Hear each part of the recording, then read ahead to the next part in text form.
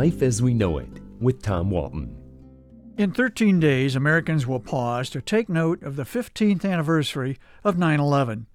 It will be another milestone anniversary and an appropriate time to ask, has America moved on? Should it? Certainly the physical signs of renewal are there. The tangle of steel and paper and human remains where the twin towers of the World Trade Center fell have been replaced by a majestic new structure that defiantly says to unspeakable evil, "We are America, and you cannot defeat us or our spirit." Our new Freedom Tower gleams in the sunshine. A symbolic 1,776 feet tall, its message is hardly subtle. And the badly damaged Pentagon was restored and remains the heart of the world's greatest democracy's military might.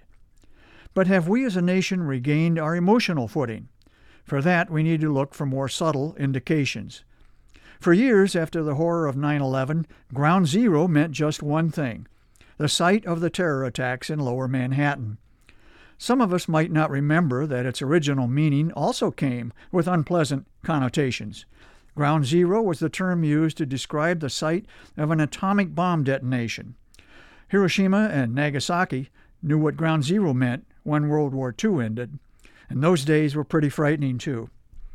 Over time, however, the term became generic, describing anything that represented the center or middle ground, a place or concept of supreme importance with nothing sinister necessarily attached to it. All that changed on a late summer day in Manhattan 15 years ago when Ground Zero was redefined by evil on a scale never before experienced on American soil. Suddenly the expression disappeared from any other use than to identify the spot where terrorists attacked our country. From that day forward, the term was capitalized. It was no longer generic. It was Ground Zero, capital G, capital Z, and the whole world knew what it meant.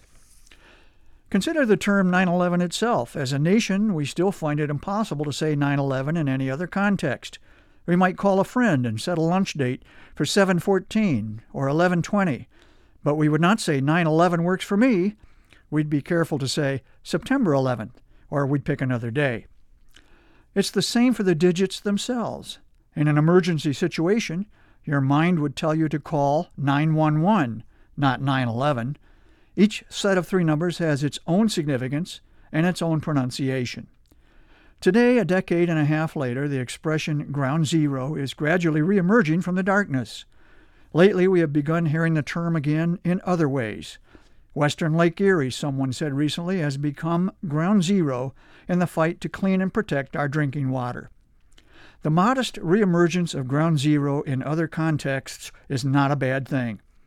It certainly does not mean that we no longer carry the horrors of that day with us, any more than our remaining World War II veterans and other elderly Americans in their 90s can forget Pearl Harbor. As Pearl does for them, the pain of 9/11 lives on for the nation. Those of us over the age of 25 or so bear an ache that will never leave our hearts. Life as We Know It is written and hosted by Tom Walton and is a production of WGTE Public Media. Life as We Know It with Tom Walton can be heard on WGTE FM 91 every Monday afternoon during All Things Considered at 5:44 p.m. Or hear past episodes at wgte.org/life.